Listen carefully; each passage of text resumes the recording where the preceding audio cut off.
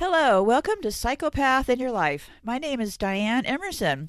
I'm the author of the book Psychopaths in Our Lives, My Interviews. You can find a copy of my book in paperback on Amazon, or you can get a free copy at my website, psychopathinyourlife.com, and you can also find my contact information there.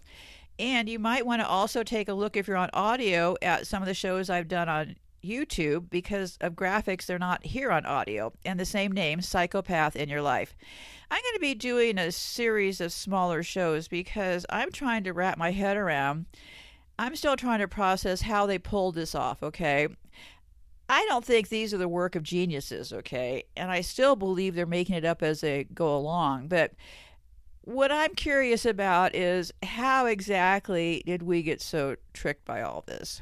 A lot of it's been a case of projection. This ranting on and on about this is a great industrialized country, the richest country on the planet, and blah, blah, blah, blah, blah. But that doesn't really show up in the research that I've been doing as far as what this country is all about. And for example, we use a lot of projection here. Projection means putting what you are onto others. And calling other countries shitholes is what famously was said from this place here. I would argue that what we're looking at here is a shithole nation, okay? And today I'm going to be talking about housing evictions and homelessness. The CDC just approved for people to not be evicted in this country for the next 3 months. Well, that's going to be a massive problem in the future, because how are these people going to pay this rent back? And not all the landlords are abiding by it. Some people are still getting evicted. I believe, and this is only my opinion, that a lot of people never really recovered from 2008, so we got a lot of wobbly people out there, okay? I believe they're extending it not to help people, but they're setting up the small landlords to be gobbled up by the big ones. Well, if you have people not paying rent and you have landlords who are mom and pop landlords, how long will this go on? Is this the American dream or the American nightmare? So you'll have to take a look for yourself.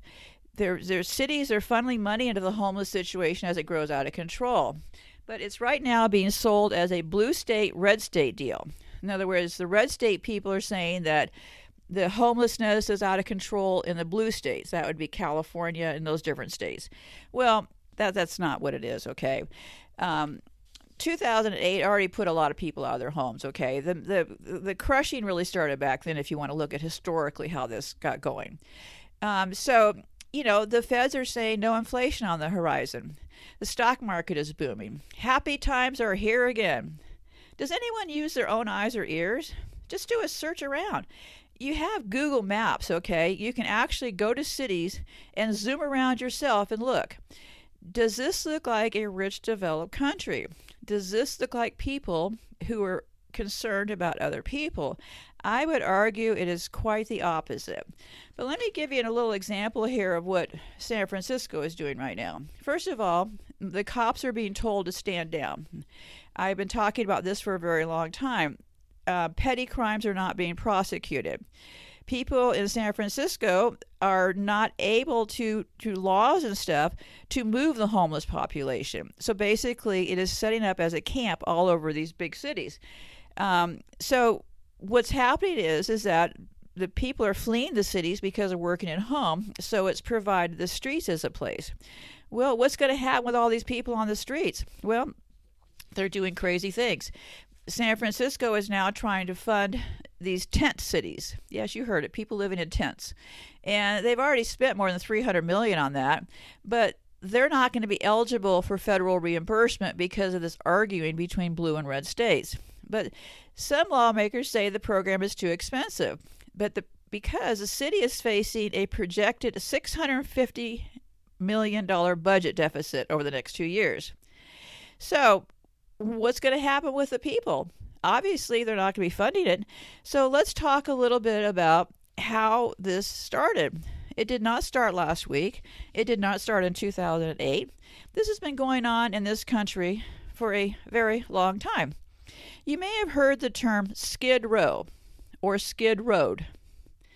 It refers to an area of a city where people live who are on the skids. It derives from a logging term. loggers would transport their logs to a nearby river by sliding them down roads from greased skids.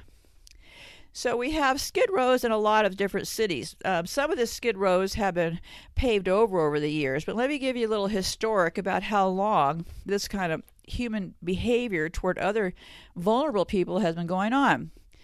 Skid Row in Los Angeles contains one of the largest stable populations of homeless people in the United States and has been known for its condensed housing population since the 1930s. You heard me right, 1930s.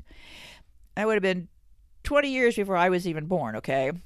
Its long history of police raids, targeted city initiatives, and homelessness advocacy make it one of the most notable districts in Los Angeles.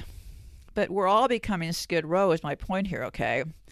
This 54-block area in downtown Los Angeles became Skid Row in the late 1800s, which was when the Union Rescue Mission first opened its doors. This particular area was an ideal congregation spot for hobos, aimless rail riders, transient workers, and people running away from past lives because it was the last stop on the train for the whole country. That's how Skid Row in Los Angeles would have been the last stop before Mexico, right? The area is also known as Central City East. As of 2019, the count of the population of the district was about 4,800 people, but, don't pay attention to counts really, because who can really tell? But anyway, so look around for yourself. Do you really believe that there's going to be shelter for people or animals in our future? I would really caution you to rethink that one. The cities are not having enough money to even pay for the people. Do we think they're going to keep housing the pets?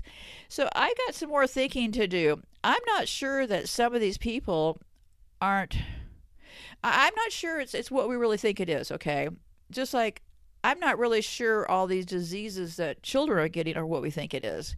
There was a time that I actually thought that